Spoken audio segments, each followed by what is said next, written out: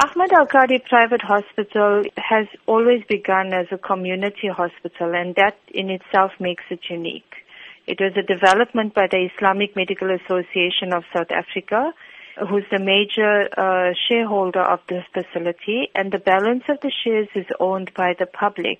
The hospital design has also been unique to no other facility. Now that the doors have officially been opened, can we look forward to any projects that give back to the community? The Islamic Medical Association owns the majority of shares, which is 26% ownership in the facility, and all profits that are generated from their shareholding will go back towards the community. The Islamic Medical Association is also putting up their own renal dialysis units on this premises that will assist with the renal care projects that they have, as well as funding of their clinics.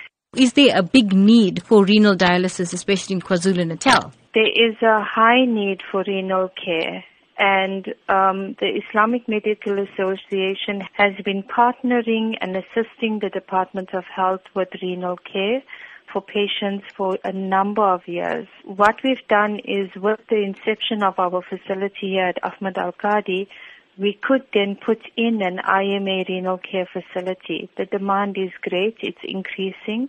Patients who don't have access to renal care through the Department of Health, the public sector, are generally transferred to us.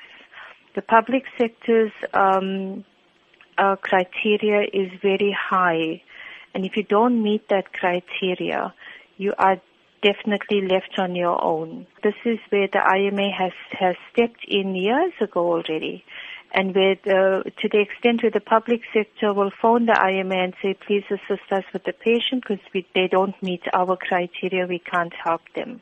So yes, we've got a 15-bedded station coming up at IMA Renal Care here.